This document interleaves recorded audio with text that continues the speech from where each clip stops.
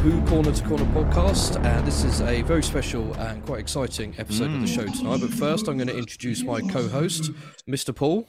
Yes, hello, Mr. Jeff. That's me. I am here. How are you tonight? I'm fine, thanks. We can hear a voice from somewhere in the distance. We can, yeah. It's like there's an announcer, a universal announcer or something. I thought it was the one in your head, the other one coming out, but maybe not.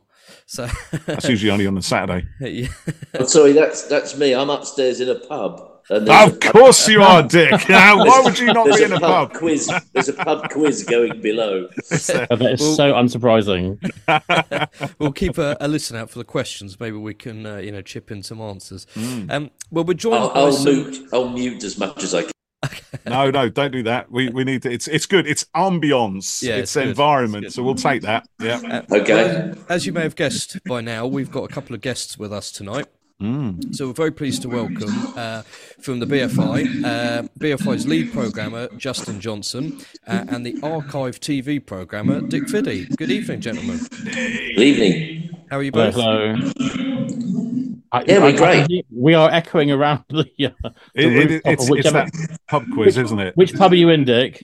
I'm in the Devro at the near the Royal Courts of Justice. Well, it's got shocking acoustics. You can tell them that from us.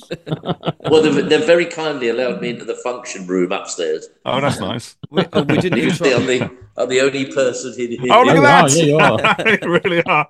It's like being alone in a pub's function room, all on your own, Sim.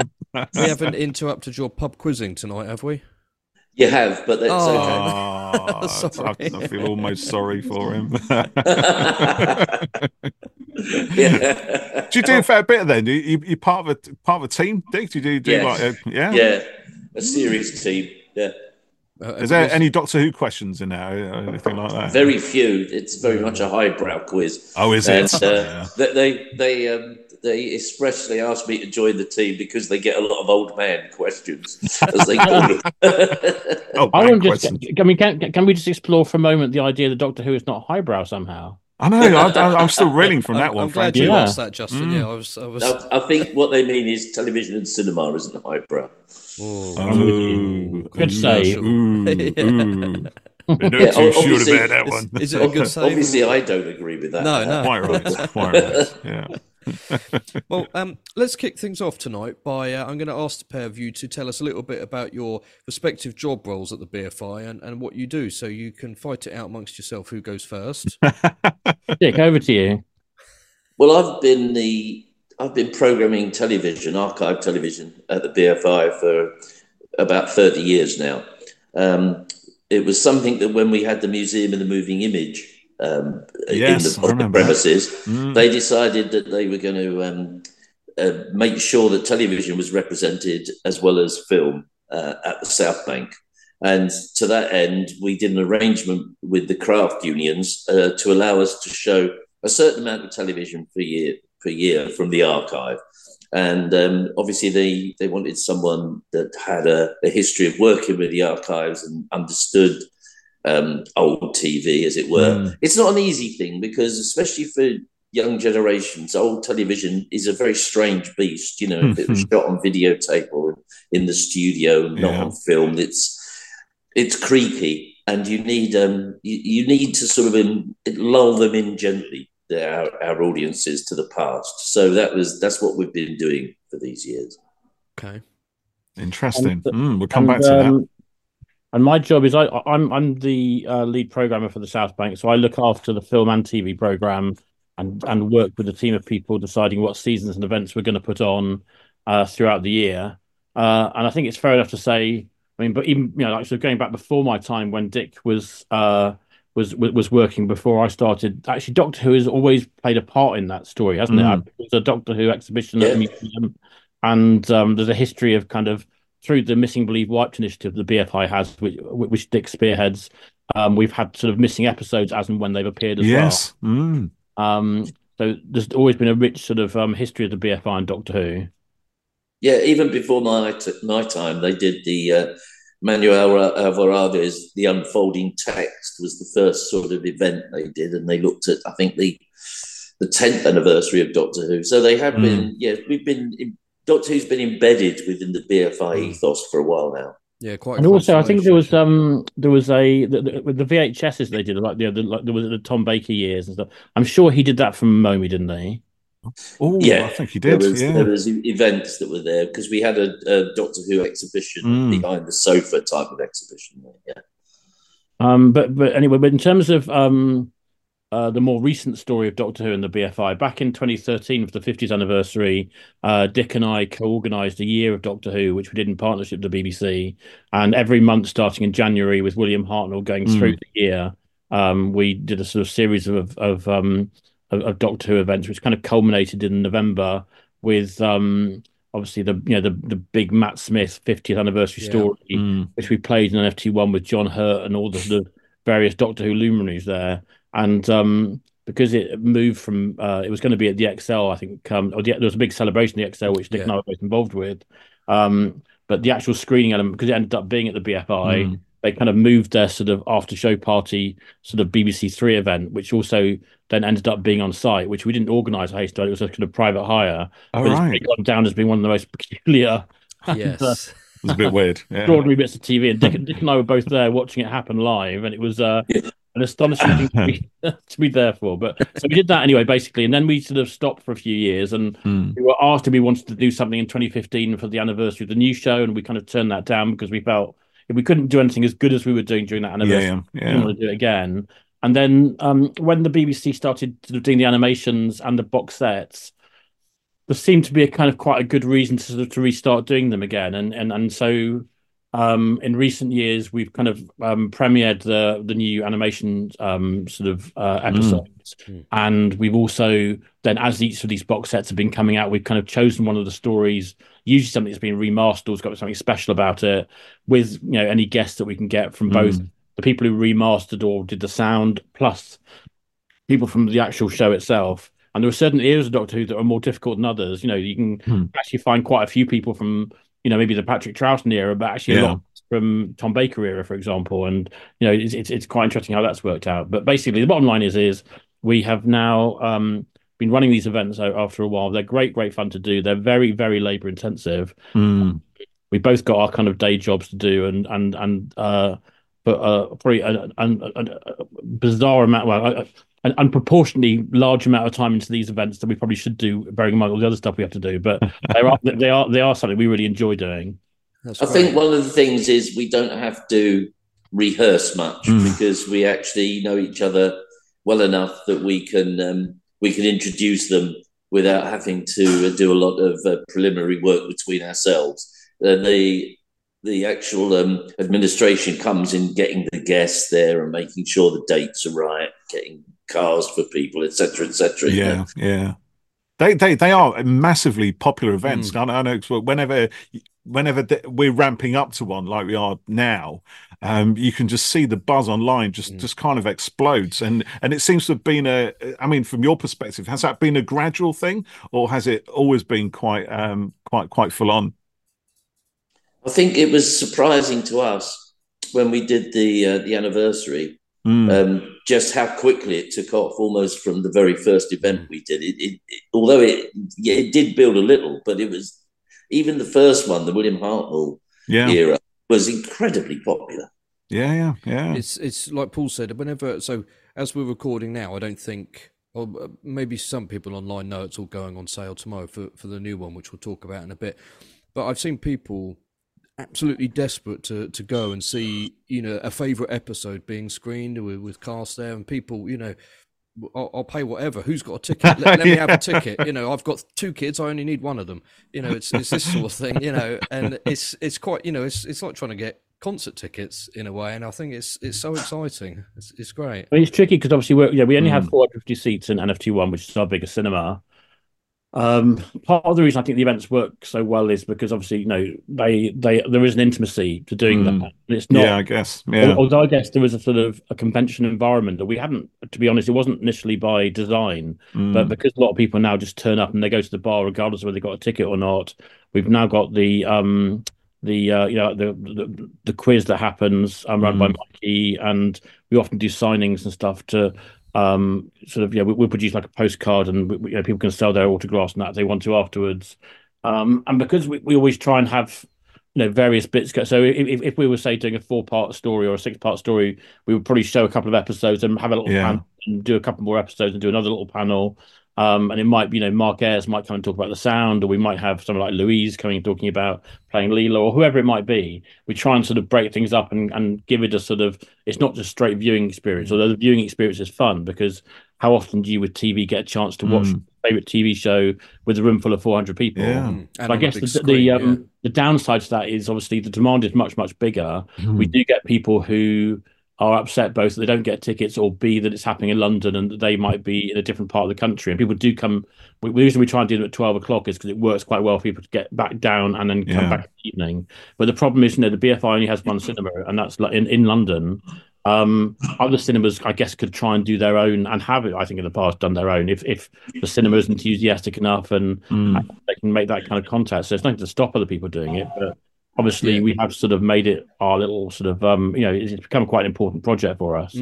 Well, we had a question from we've got a couple of questions from Twitter followers tonight, but James Courtney asked, would you be open to running events around the country? And I think you've kind of answered it there. We were talking about it earlier, Paul. The BFI's base is there in London, isn't it? And I didn't think you had other branches around the country particularly. So branches. Doing additional screenings is obviously difficult in that way, really, isn't it? So hopefully that answers that question for people. And we don't have budgets either. I mean, we are being really, really, the BFI is a charity. Everything that is done with the BFI and the sort of more commercial side goes and back into the BFI. We don't have unlimited budgets to pay people and bring people in. And we're lucky that, I guess, being in London, we have got, I guess, a better opportunity of getting people. And the other thing, without wanting to sort of overstate it, I guess, because it is the BFI, people feel, I guess, more inclined to come and be on that stage where, the greats of cinema and TV have sat before them, if I'm honest about it. There's a kudos to it, isn't there? And, there's a respect to the name for BFI, and I think it's an enticement for people to get involved. I think there's other circumstances, obviously. As we've said, if regional theatres want to do those sort of events, I mean, we're happy to help and with advice, but basically they have to get the okay from the BBC. It's their brand, and they're careful about how they use it, and also they also haven't got the budget to work with these things all over the country. It would have to be specialised, and as Justin says, very often, not only have we got access to guests because the location, but also you do get that feeling that some guests want to do the BFI because there's an element of prestige there. And also, sorry, Paul, go ahead. No, I was going to say, I think you're right there as well. It's interesting hearing about using the word convention, because I think a lot of conventions back in the early days did kind of start out almost as like semi-private screenings, weren't they? A bunch of fans getting together with a projector screen and a reel of old film, and literally just sitting around and just blasting these things at the screen. It's interesting to see how far it's kind of come, and yet still has that legacy very much in hand. I think there's two distinctive types of convention. There's the fan-run conventions that have been going a lot longer, and there are some of those still around, and they have a much friendlier, a much cheaper ethos. And then there's the professional convention, the big they're designed to make money and designed to get the best guests and to run in the most prestigious places. And we fit somewhere in between the two, because we're cheaper than going to a convention, yet we can give you a bit of the convention experience. So over a year at the BFI, we've probably got sort of, 8 to 10 events, which if they were all in one weekend, that would be a proper convention. That would be a huge convention, because they're spread out. People are, it doesn't cost people as much, and they can come along and see some of the people from the screen and from behind the scenes up close, and they like that, and they get a chance to ask them questions, because we always throw questions over the audience, And I think there's that thing as well that there's just something about it, as Justin was saying, another 150, 200 people just turn up to be in the bar afterwards to meet the other people. And that's when you get that real convention feel. And I think that is something that has developed over the years. I don't think that was happening 10 years ago. That's something that's been relatively recent. Yeah. And I think, if there were, other events nationwide, it would start to lose its, the energy of it all a little bit. Do you know what I mean? Or it would change, wouldn't it? It would become something different, I think. Become a bit different. It's quite special having it there at the BFI. One of the nice things, I think, is that there was a perception, I think, that the same people will go every time. And every event that we do, people will come up to us and say, I've never been to one of these before. It's my first one. It's my first one and stuff. So that does show that, people are getting in that haven't been before. And, we try and be really fair as we can. We try and hold onto as little number of tickets as we can to make sure everybody gets a chance to be in there. So how closely do you work with the BBC for the events, or, is it left entirely up to you guys what happens, who's there, what's screened, and all of that? So we absolutely work in partnership with BBC Studios on these events. When we were doing the anniversary year, we used to work with with the actual kind of the brand manager and the other guys who worked on the show direct. That'd be Edward Russell. That would have been Edward Russell in the day. Look out for his podcast soon. Indeed, we spoke to him a few days ago. So we used to work with Edward on those. And then now we work more with the guys who are commissioning the content, like Russell Minton and so forth, who are commissioning the content and who are kind of marketing the content. And they are the people who really, they're very kind. They don't have to allow us to do these. They're very kind of allow us to put these events on. And we work with them as to what story it will be. Like Russell will say, well, we've got a 5.1 mix of this one and remaster stuff. So what about this? And we'll have a bit of discussion. It might be that a story that we did in 2013 comes up. So we don't want to repeat ourselves. We want to do something we didn't do in that year. Sometimes it might be around which guests might be available. Because obviously we really wanted Louise Jameson to be at this one. Louise is, always such a fantastic guest to have.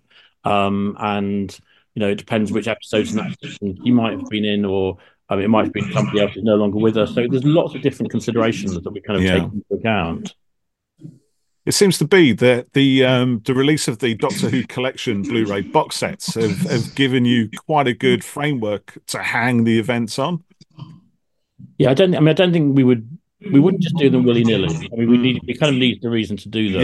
Yeah. And you're right. That does give us a really, because there's new content. Part of what we do is we're showing usually a restored story that that's going to be in better condition than it probably ever was when they watched on TV back in the day, with the people who helped make the show.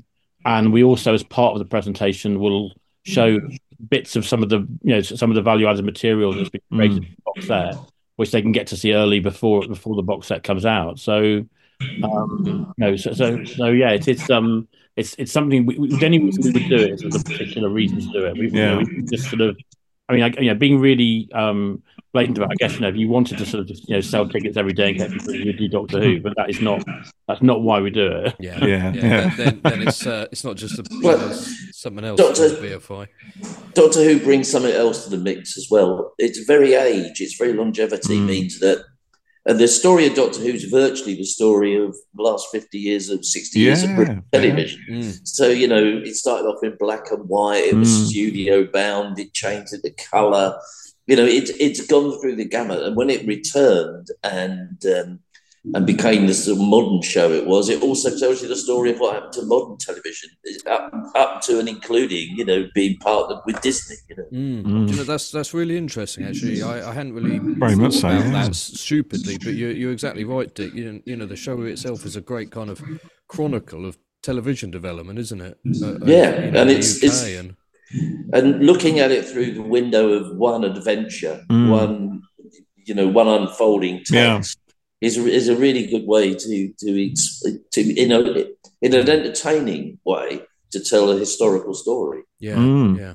Because I suppose Doctor Who, in many ways, has both driven innovations within TV broadcasting technology, recording technology, and sound and everything else, and has also been steered itself, influenced by other innovations by other people. It seems to be like a collecting point.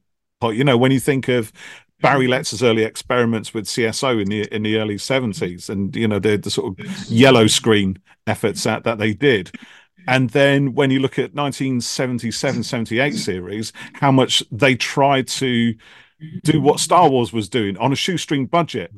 You know what I mean? And it's you hit the nail on the head. Then it's only recently that they've been given a substantial budget. I mean, you're right. Yeah. They have been innovative in the past, but a lot of that was due to the fact they didn't have any money. Well, that's it, though, isn't it? That's a big driver of innovation. We need to look like Star Wars, but we've only got 2 and 6 to do it on. So what do we do, guys? Get on with it. You know what I mean? Then you start cutting up egg boxes and trying to make string look invisible and come up with CSO and various other things. I have to say, one of the things, you know, when you play TV, archive TV on a big screen like we do at the BFI, sometimes, you know, it can show up all the sort of the looks and join. But actually, despite the fact that people laugh about Doctor Who and the wonky sets and stuff, actually, I'm surprised at how that isn't actually the case a lot of the time. And actually, you know, there might be 1 or 2 episodes here and there that people always refer to. But actually, when you bear in mind what they were doing with an incredibly talented group of people with a very low budget in the scheme of things, and actually, quite often, I think, you know, it's kind of what you're just saying then, really, which is that when you have a low budget, actually, you're a lot more creative in what you then do with that budget than if you're just given unlimited millions. Yeah.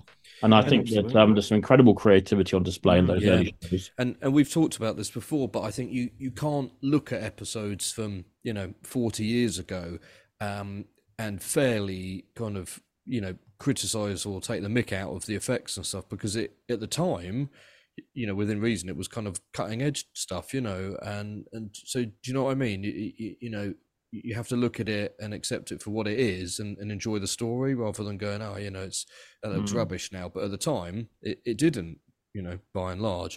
But also, I quite like the, you know, the fact that you can tell that, you know, it's people working, you know, pushing their creativity without huge pots of money behind them, and you know, that I think it's quite nice. It kind of feels homemade in a way.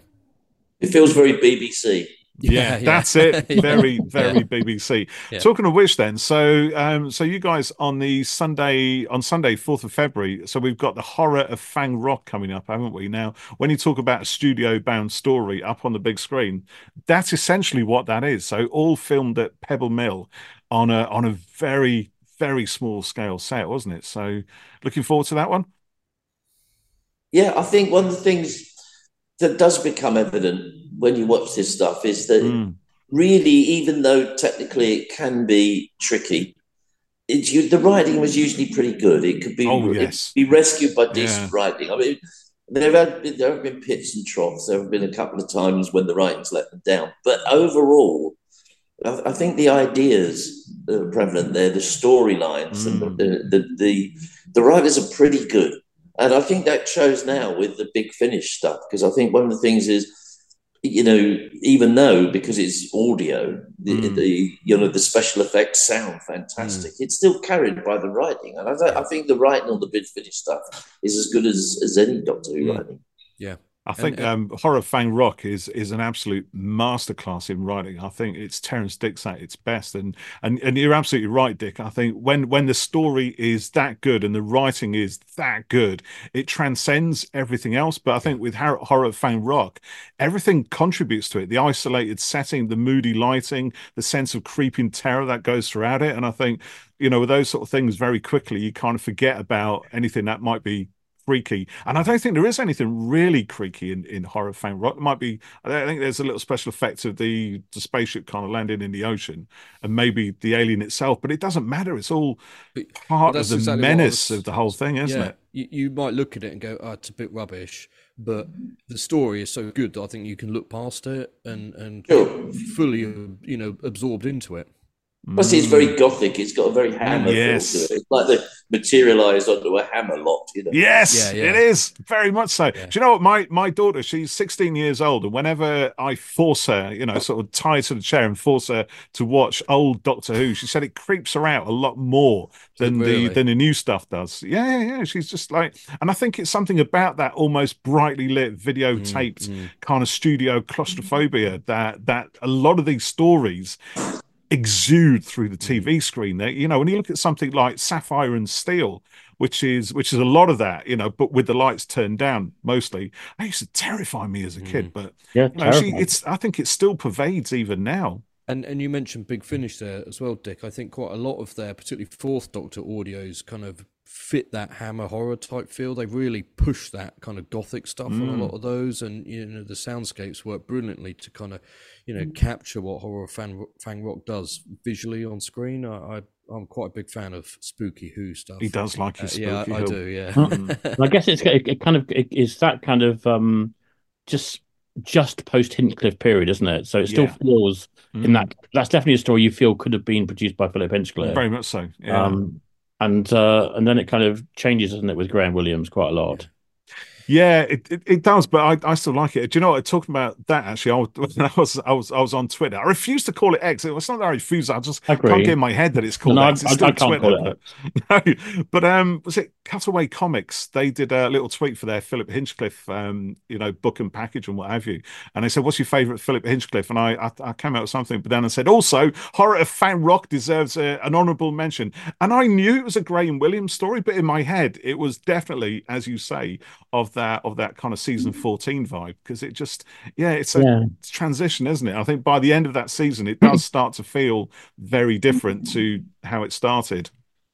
But I also think that there is something to do about the passing of time, because you were saying that you're showing your 16-year-old old Doctor Who. There is something about it was made so long ago to her. Yeah, don't make me feel that old. Curious about that. There's a new edge about that. I feel the same about the 1930s Universal horrors, because they are so far back from my experience that there's some strangeness about them that's been brought on by the veneer of time. I think you're right. And just talking of those, for example, in like the 60 years of Who, the fact that the Hammer stuff is, approaching 100 years old is, like Disney stuff recently, Mickey and things. That blows my mind that stuff is almost a century old, and still entertaining us today. I think that's incredible. It's fascinating, to be honest. The other thing I do think is interesting about, obviously, the events that we do at the BFI, we talked about having a kind of semi-convention sort of quality to them, but I'm amazed that there is still anything new to say about the show in terms of people who have an association. They might have an association which involves being in 3 episodes in the 1970s, but you can still, they still can come along and say something really interesting about the show that maybe hasn't been before. I know there's lots of stories, but and the other thing I think about the BFI is because the audience is not necessarily just a kind of an audience that is made up of the sort of the Uber fans and convention goers. It's also some of the BFI members who perhaps have a real love of the show, but haven't necessarily dabbled into sort of fandom in a kind of way and beyond that. Heard that stuff before. And also the show is, the stuff that is being, put in the collection sets now and that you're doing screenings for, in another 20 years, we'll be looking back at Eccleston and Tennant stuff in the same way, and there'll be a ton more stories, and it'll just keep on going like that, won't it? I mean that's the way it's looking at the moment. The show's definitely showing no signs of tiring, and it is kind of evolving and moving on, isn't it? Absolutely. Yeah. So how far in advance are you working on screenings? I suppose that's a semi unsubtle way of saying what's next. Well, I mean, so obviously we have a kind of a little bubble of confidentiality with BBC Studios, who of course do kind of share stuff with us. Because obviously the thing from our point of view is that our cinema spaces get booked up very quickly, so we always try and book things in, pencil them in. So with the Horror of Fang Rock, we did know we were doing it a while ago, but because we knew the announcement wasn't going to be made until this week. So it was last week. we couldn't get in normal brochure. So in our ordinary kind of February brochure, there's a little sort of sort of gap where it is saying, oh, screening to be announced, which could be anything, So that was why we kind of had to announce this one so near, because we had to tie it with their announcement. But normally they're announced in good time for us to do that. But I mean, it certainly looks as if there are going to be other things happening at BBC Studios and the BFI in the future.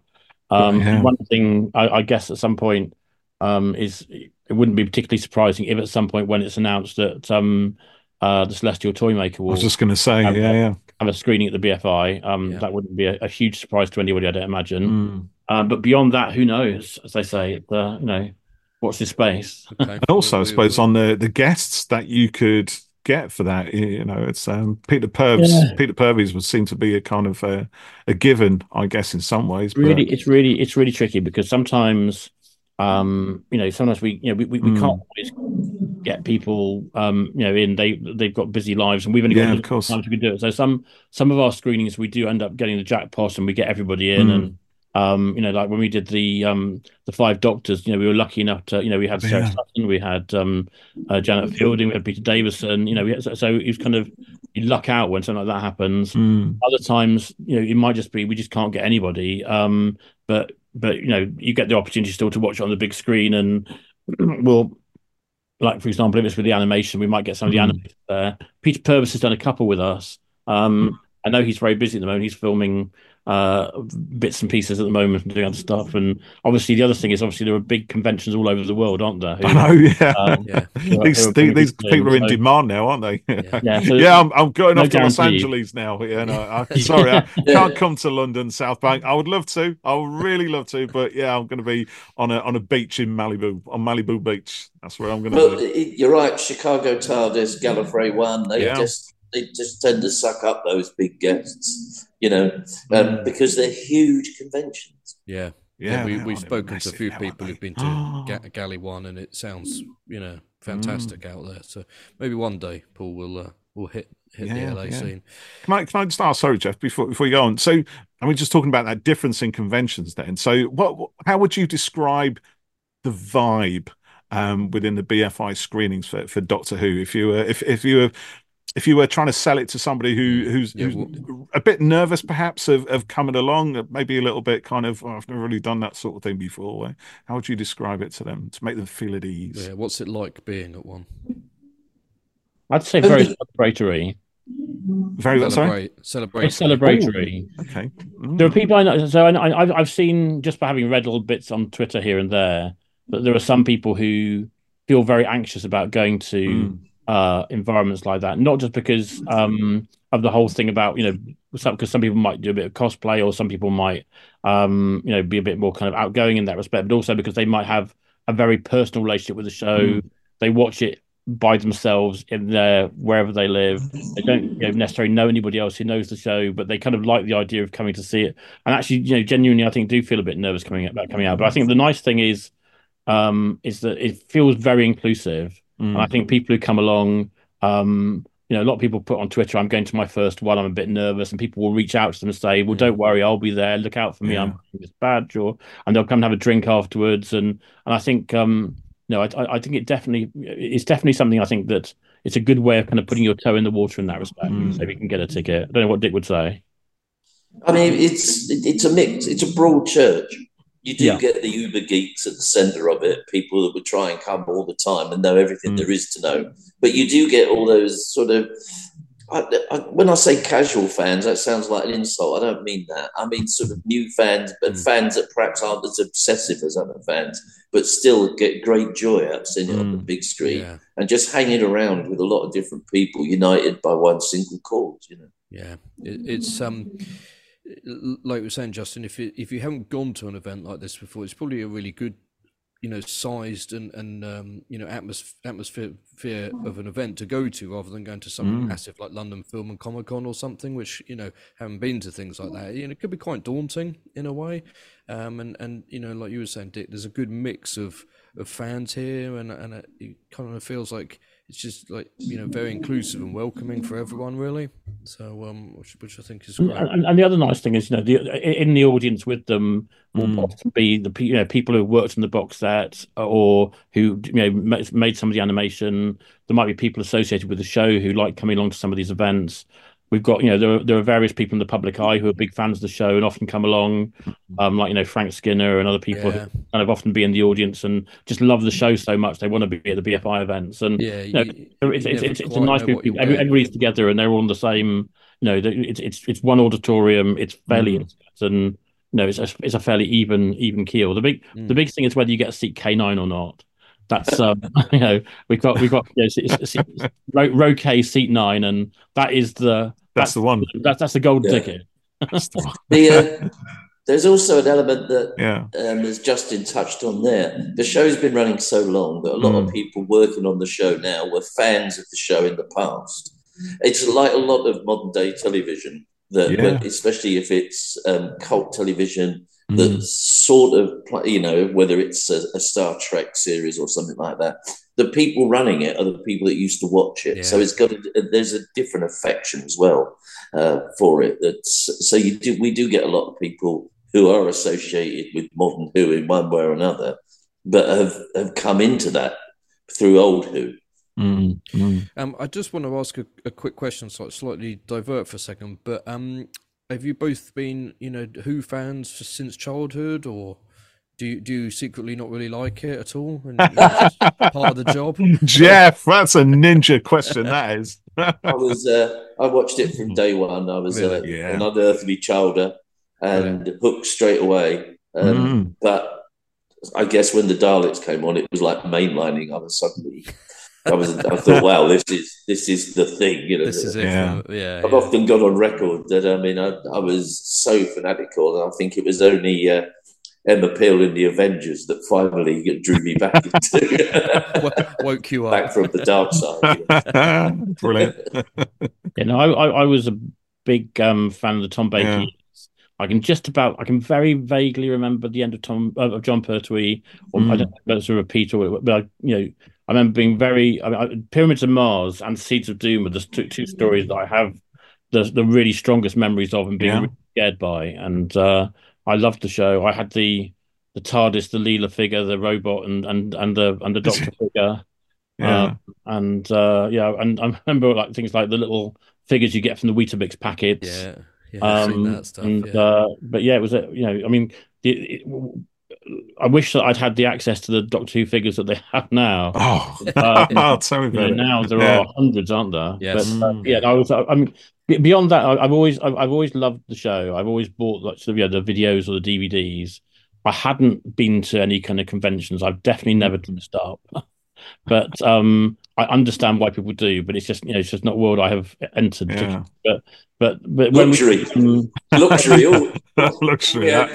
Ball bearing Daleks. Yes, Rollikins. I went. We went to the XL in 2013, and I looked at one of the rooms there. Like we did like a DVT commentary room. Yes, I've been to a couple at the event, and I remember those were taking place. Yeah. And I've been to a couple you talked about the Cutaway Comics Philip Hinchcliffe. I went up to Manchester last weekend and hosted a conversation with Philip for Cutaway, which has been filmed and comes out with a book. Yes. The book is, I have to say, the book I've seen it looks amazing. It is fantastic. I have no reason to kind of to sell it. I have no kind of skin in the game on that one, but it is great. I think Gary Russell's done a great job. It's like a number of really interesting curated pieces with then I think Gary or whoever it was did literally 20 or 30 hours of conversation with Philip, and they've transcribed and written bits and pieces up in between. And I think there is definitely stuff in there that people will never have heard before. It's a really fascinating book. Brilliant. Yeah, I've got my name in for that one, so I'm looking to receive it very, very shortly. I think they're going to do Graham Williams next, and I think the plan is to kind of keep them going. Yeah, I think that's a great idea. And again, Graham Williams seems to be. Every time I see something on Graham Williams, it's like he put his absolute heart and soul into this. He literally worked himself to the bone to get this show out against unbelievable odds. He had a really difficult time. Yeah, exactly. His era was a very, very difficult era, wasn't it? No, I think the honeymoon period, as far as Tom was concerned, probably was on the rocks then. I've just got to point out that I'm about to lose power. Plus, I've got to be out of this room. Oh no! They very kindly left. They didn't give you a plug socket, no? No, they haven't. Yeah. Is it getting on for last wanted to warn orders as you well? that it might go dark from my end for the moment. Okay. But it's been fun. Thanks a lot. Well, Justin, are you okay to stay on for? Stay on for a little bit longer, yeah, of course. All right. Well, I'll fire out a couple of questions quickly and see if you can. You got enough time to answer them as well, Dick. So, which collection set are you looking forward to screening in the future, or which episode specifically? What's one of your favourites? Don't say anything, Dick. Don't give him anything. That wasn't supposed to be a trap. So, as part of your job there, is there anything else that you would like to screen? Yeah, I'd like to absolutely screen a complete box set of all the missing episodes. That's the dream. Well, as soon as you dig them out of your basement, Dick, then we'll all be able to enjoy that. You name the date, we'll be there. Dick, when are you going to give us those Marco Polos back? Yes, come on. Enough time under the bridge now. I imagine if they turned up though, how exciting would that be? Philip Morris lent them to Dick a few years ago, and you've not gone back to it, have you? You're just hold on to these. That. He's recording this, that will slip out and then we'll be inundated. Yeah. It's out there on YouTube. Yeah, it must be true. I've stored them under the 10th planet. Let the rumour sites get hold of that one. We'll leak it out, surreptitiously. See it all blow up. I would like to have shown Pyramids of Mars. We didn't show that the appropriate set that we did at that time. I can't remember. We did was it? I can't remember when we would done that. Season 13, wasn't it? We've done it in the past. Before my time, though. Yeah, before your time. Yeah. I'd like to see that or Seeds of Doom. Definitely would be the two I've mentioned before. Just feel that kind of nostalgia back there. That'd be a good one, wouldn't it? Because it's actually got some quite big set pieces. Seeds of Doom, hasn't it? Particularly in the final episode with the bizarre story. It's kind of that it's quite brutal actually. That when that guy's kind of tied to a bed, being turned into a frog, into a plant. It's grim. Or some kind of weird sort of butler. He brings him It's very odd. There's definitely something very surreal, macabre about that, which is just creepy. You sort of see why Mary Whitehouse took exception to all this kind of body horror. But it's but I love it. I love the season 2 because of course on the other side you've got an absolute raving psychotic nutter in charge of everything, haven't you? What's his name? Harrison Chase, isn't it? Yes. And he's played brilliantly, and he's much more than a lot of the shouty villains. You know what I mean? The shouty villains are just like, so Doctor, now time has come at last when you will meet your doom. I think in that kind of Hinchcliffe era, there was a real sense of right or wrong, good or bad. I think it's very binary. In the Barry Letzer era, it was a bit more fuzzy. You had the gentleman. The master was very gentlemanly, and Doctor is watching his episode of The Clangers stuff over the world. Whereas in the Philip Hinchcliffe era, it's much the baddies are bad, and there's no two ways about it. Yeah, I totally agree. But it's responsible for so many moments that have lived with a whole generation of fans who cannot forget the mummies, the brain of Morbius slopping to the floor with Morbius screeching, blind Sarah Jane, the Ark in space, the bubble wrap hand, which was absolutely terrified me when I was a kid. I didn't know it was a bubble wrap. I thought that is some alien lava bursting out of this guy's face,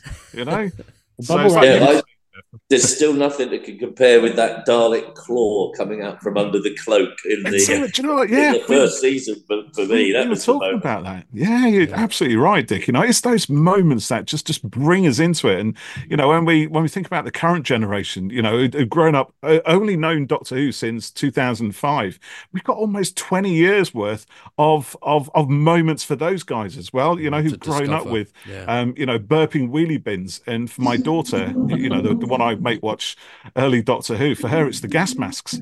She kept Richard Wilson's face morphing into a World War II gas mask, Weeping Angels. You my daddy. Yeah, exactly. You're my mummy. Go to your room. That's not the first time that Dick said that to me. We don't need to get into that. So Dick, I've got to ask you before you lose power. Other sort of TV then, because if you're talking about archive TV programs, what are your favourites among the wider gamut of everything you've got access to? And can I just add to that? There's a question from who's Clive-Lewis on Twitter who says, "What archive discovery are you most proud of?" All archive discoveries are important because it's like the television's past is like a jigsaw, and every piece builds up the picture. So I used to think that only the big missing programs are good, but I think I'm most proud of how many Last Night in 48 shows we got back, because at one time we only had 2, and in the end we had, I think, 10 or 11 episodes. So we did a really good job on that through just publicity, basically. But at the time, as I say, I was a big fan of 60s television, all the ITC stuff, the Avengers, all the filmed action stuff. Yeah. And it was only later you get into the single plays, the play for today's, and the armchair theatres, when you think, wow, there's some extraordinary writing going on there. And I still think probably British television's finest moment is probably The Singing Detective, with Edge of Darkness a close second. These are masterpieces. Got to agree. Yeah, Singing Detective there's stuff coming back all the time, though, isn't there? In terms of things that are, thought they've been lost forever. Little bits and pieces are coming back all the time, aren't there? And there is still all the time. Doctor Who. Is it just kind of filtering in, or does it arrive in a club? Does someone literally just drive up with a skip on your door and just dump a whole load of stuff, or does it arrive surreptitiously through the letterbox? Publicity. Whenever we publicise something coming back, something else will almost invariably come back on the back of it. And recently, this thing about film collectors in Leicester, when they're trying to prize open some of those collections to see if they're holding television, things like that may prove really fruitful. Yeah.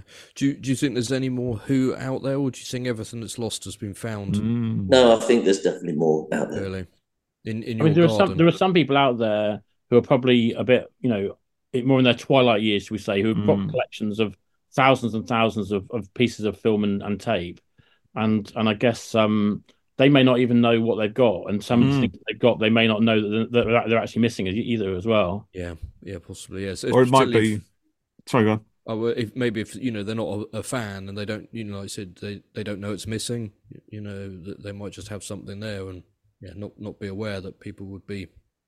And literally missing TV could be anything from an episode of wrestling on ITV to Celebrity Squares to something very high end, like, as you say, like a play for today, or there are so many different things that are in that category, aren't there? Yeah. As soon as scientists get off their arse and invent that time machine, exactly, the blue box one, or maybe that's why they're missing in the first place, because somebody did go back in time to try and rescue them, grab them all, out of the archives, and then jump forward in time, but actually their machine broke or something, so they're not actually going to land until the year. Well, maybe they took them back to a time we haven't come to yet. Yeah, exactly. I think I've got a question for you. I'm just thinking sort of it now. So if you were able to get access to one missing episode of Doctor Who that's not currently available now, but you had to swap it for an existing episode of Doctor Who, what would you go for? And what would you lose? That's a good question. He's going to plead the fifth. Terrible question. Yeah, that is cruel. I couldn't lose anything. I wouldn't want to lose anything. I couldn't. So you can have. That's the problem, isn't it? You can have the last episode of 10th Planet, but you've got to give one up forever. I couldn't do it. I've never thought of that question before, actually, but I quite like it. It's a good one. Yeah, that's good. It's made me feel cold inside. Yeah. The horror of losing yet more Doctor Who, because if it's not here, we've always got the animations, and I hope they continue. It might not be the best or the ideal representation for a lot of people, but it's pretty close. And I've noticed they started to kind of make them their own thing lately. They're kind of playing around with the sets and things. I love it. Yeah, that sort of Sophie's Choice is like it's like something the Master would do to the Doctor. No, Doctor, you can rescue one from the past. But that's it. In terms of the animation, I know there are people. He's gone. We've lost him. We've lost Dick, everybody. Oh dear! But thank you, Dick, if you're hearing us. That's brilliant. Catapulted away. But just to say, but that's the thing about the animation. I mean, there are definitely purists, and I don't, it's not like there's a right or wrong on this, but there are Mm. people who remember the show really, really vividly from the 60s. They've got very fond memories. They want it to be exactly as it was in their childhood in black and white. And there are other people who recognize as well that you have to be a bit more commercial about these things and you have to make it a bit more relevant to people today. Like the recent Daleks in colour. Yeah, like Daleks in colour. I mean, it doesn't take away from the original. I mean, I guess the animation ones are slightly different because obviously they don't exist in the format that we're aware of at the moment. Yeah. And if you do a redesign or if you make something, if you make a change because actually, it's a sensible thing to do in terms of, whether it might be, a white actor, taking a role that is playing a different race, for example, then actually that makes a completely sensible thing to update that now. Yeah. But I know there are some people who just are so focused on the fact they want it to look like a certain way and be a certain thing, they just can't kind of get away from that.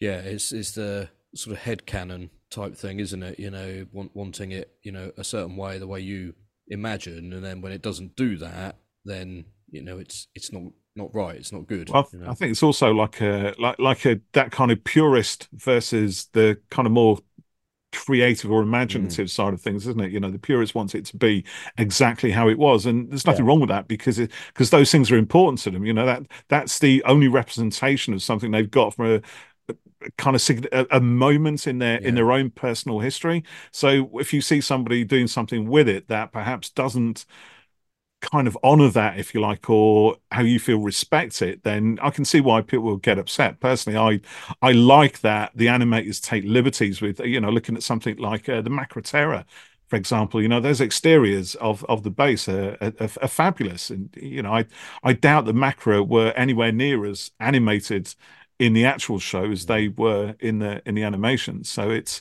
if anything which kind of brings Doctor Who to life, especially Doctor Who that we don't have access to anymore. And who knows, they might redo the animations or somebody might do them in the future to a different style if fashions change. You have to give them a creative brief. You can't just say, it's do dull exactly to just as repeat, exactly as it was. There's got to be some creative interest in it, for the people making it, I think, like you say. Yeah, I agree. There are others who wouldn't. Yes, no, but I can see their point of view. That's the thing. I suppose I'm sitting. That's it. Justin, I'm going to fire two quick questions at you here. So the first is from our friend Fraser Gregory, and we ask this to every guest on his behalf. And the question is: quarks or crotons when it comes to the Series 6 event? Whenever that might be. Yeah, whenever that would go. That felt like a trap question as well, didn't it? Sorry. No. I really don't know. And actually, I think that the political answer, and I have no idea whenever that will or whether it will be available, etc., etc. But I think that we would have a look and see which episodes had the BBC had done what with, and we'd try and look and work out which would work best for the in terms of the best use of our screens and facilities and so forth. Do you have a preference to either of those enemies? Quarks or crotons? Let's go for quarks. Let's go for quarks. Let's go quarks. Fair enough. Okay. Yeah, we can do quarks. And our friend Didymus Holmes asks, have you ever been starstruck? Oh, that's a good question. It's interesting, isn't it? Because I think that I think Dick and I are very lucky. When you watch BFI, literally almost every night we've got something going on along in our cinemas with amazing people from TV and film, from all, in front of the camera, behind the camera, somewhere in between, and I guess you can't allow yourself to get too starstruck because you have if you're hosting stuff on stage and or meeting in the green room stuff, what they don't want to see is somebody who's grabbing lots of box sets, getting to sign them and wanting to sort of tell them I love you so much. So you have to kind of contain all that. Yeah. But I mean, it's impossible to say that the first time I met Tom Baker, I wasn't starstruck, and I didn't feel that my 8-year-old self, how I would have felt. And I think Tom Baker's really because his voice is so his voice hasn't changed either, and and he's such an incredible person. He arrived when we did the event with him in 2013. He arrived early, a lot earlier than we thought he was going to. And I just sat in the green with him. I thought, well, I'm not going to do this. I'm not going to talk to you about Doctor Who stuff at all initially. And I talked to him about the fact we had a Pasolini season going on at the moment, and he'd been in one of the Pasolini films, Canterbury Tales, and the fact that we had there were some other things that he'd been in. So I thought I'd kind of do it from that way, in a very BFI way, or I then kind of went in because I thought that might make him a bit more sort of more, and that seemed to be quite a good approach. But he was incredible on stage as well. He did an amazing event early on in my career in the BFI with Mark Gatiss, when there was like a kind of an event on stage with the two of them where Mark interviewed him. I think he literally needed about 3 or 4 questions, and that was it, because just to say Tom would just wander around the stage for about sort of 20 minutes on his own, answering about 14 different questions he hadn't been asked. But beyond that, and just in terms of sort of nostalgia, once again, this is not a Doctor Who answer, but although it has quite Doctor Who element to it, because in the Sea Devils there is an episode of the Clangers. When we had Oliver Postgate and Peter Furman, and once again it comes back to the voice as well, because Tom Baker's voice is being so distinctive. Oliver Postgate has got such a distinctive voice as well, and he'd brought Bagpuss with him, literally in an old Sainsbury's carrier bag, the original Bagpuss, and I held the original Bagpuss in my arms as Oliver Postgate was talking to me. I think I almost started to cry. To be honest. It was so emotional. I can get that. So I think Tom Baker and Oliver Postgate are definitely two that have had that kind of connection with. Brilliant. I think my wife would literally swap with you to have that experience with Bagpuss. Really, it's every generation grows up with these things at an early age, and they mean so much. And I get you, to hear that voice and to be holding Bagpuss himself, I'm not even going to call it a prop, because that's wanky. Bagpuss is Bagpuss, He was Bagpuss, you're right. Yeah, absolutely. It's brilliant. All of those things. You're too young for that, Jeff. I may be younger than you, Paul, but I do vaguely remember Bagpuss. On I enjoyed that. Ivor the Engine. I think that was another Oliver Postgate, wasn't it? Oliver Postgate, it was, I remember that vaguely as well. So, Justin, were you at the screening for Church on Ruby Road recently? Because obviously at the BFI you do occasionally do more recent Who stuff as well. That was a private hire, actually, that the BBC themselves did. And as it happened, I wasn't in London that night, so I actually didn't that one. I'd been to some of the previous Christmas ones, previous sort of maybe 4 Christmas ones they did before they went to New Year. But unfortunately, I missed that one. That's a shame. That would be fun. But sometimes it's quite nice just to watch it on the day you're meant to, on Christmas Day. With your family, isn't it? Yeah, without all the sort of gala trappings and everything else, it's just it could take something. But then, I mean, do you kind of get that as could you theoretically just kind of swan in and out of any of the BFI gala events that you do, private hires as well as the public ones? Is there a seat with your name on it permanently? Unless technically I could, That's quite a nice perk, That's good, That's right. Well, don't worry. Very lucky. I've met in terms of the people who are still alive and working in the industry. I've met a lot of my favourites, and I'm incredibly lucky. Yeah, that's brilliant. It's fantastic, isn't it? Yeah, don't worry. We're not asked to you sneaking us in the back door of the fire exit or anything like that. But... That's lucky. Because there isn't one. Yeah, there isn't a fire exit. There is a fire exit. Of course there is. I didn't say it was. But so just very briefly then, Justin, I mean, how did you get involved in what you're doing in the first place? Where's your history come from? When I first started working at the BFI, actually, I was working a completely different non-program related position, although I had been doing sort of film reviews and other sort of bits of sort of film writing, and I used to go on to BBC London Radio and review the films every few Friday nights and other various bits and pieces. And then I just kind of had an opportunity to start doing bits of programming here and there, and I started hosting bits and pieces, and it kind of just evolved from there. And then various opportunities and job applications later, I ended up, looking after the program for the South Bank. So I'm very lucky once again. I've got an incredibly brilliant job, really. BFI is an amazing place to work, and I've got a dream job. I couldn't imagine doing anything. It's not nothing I can imagine doing. I'd rather do more. Yeah. Brilliant. That's the dream, isn't it? To love your job like that. Just be doing that and to be at the heart of culture as well. British culture and cinema culture. It's TV as well. I think it's extraordinary. It's brilliant. Working in the arts in that way. Tomorrow night we've got Alexander Payne and Paul Giamatti in the building, presenting their new film, The Holdovers. Yeah. And on Wednesday night we've got Andrew Haigh presenting his new film, All Other Strangers. This weekend we've got the guys from Cartoon Saloon coming over from Ireland to talk about their animated films. Wolf Walkers, Song of the Sea, Secret of Kells, and so every day there's something incredible happening. That's we're very lucky. Yeah. Well, Justin and Dick, who's now gone, it's been a real pleasure talking to you guys tonight, and hopefully our listeners and there's some BFI fans, event fans among them, have enjoyed it as well. And good luck for the forthcoming event. I hope it all goes well, and hopefully we'll get to meet you at one soon as well. Yes, indeed. Yeah. It's been a lot of fun. A lot of fun. Thanks for joining us tonight, Justin. And thanks for listening, everyone, and we'll catch you on Who Corner to Corner very soon. Bye-bye for now.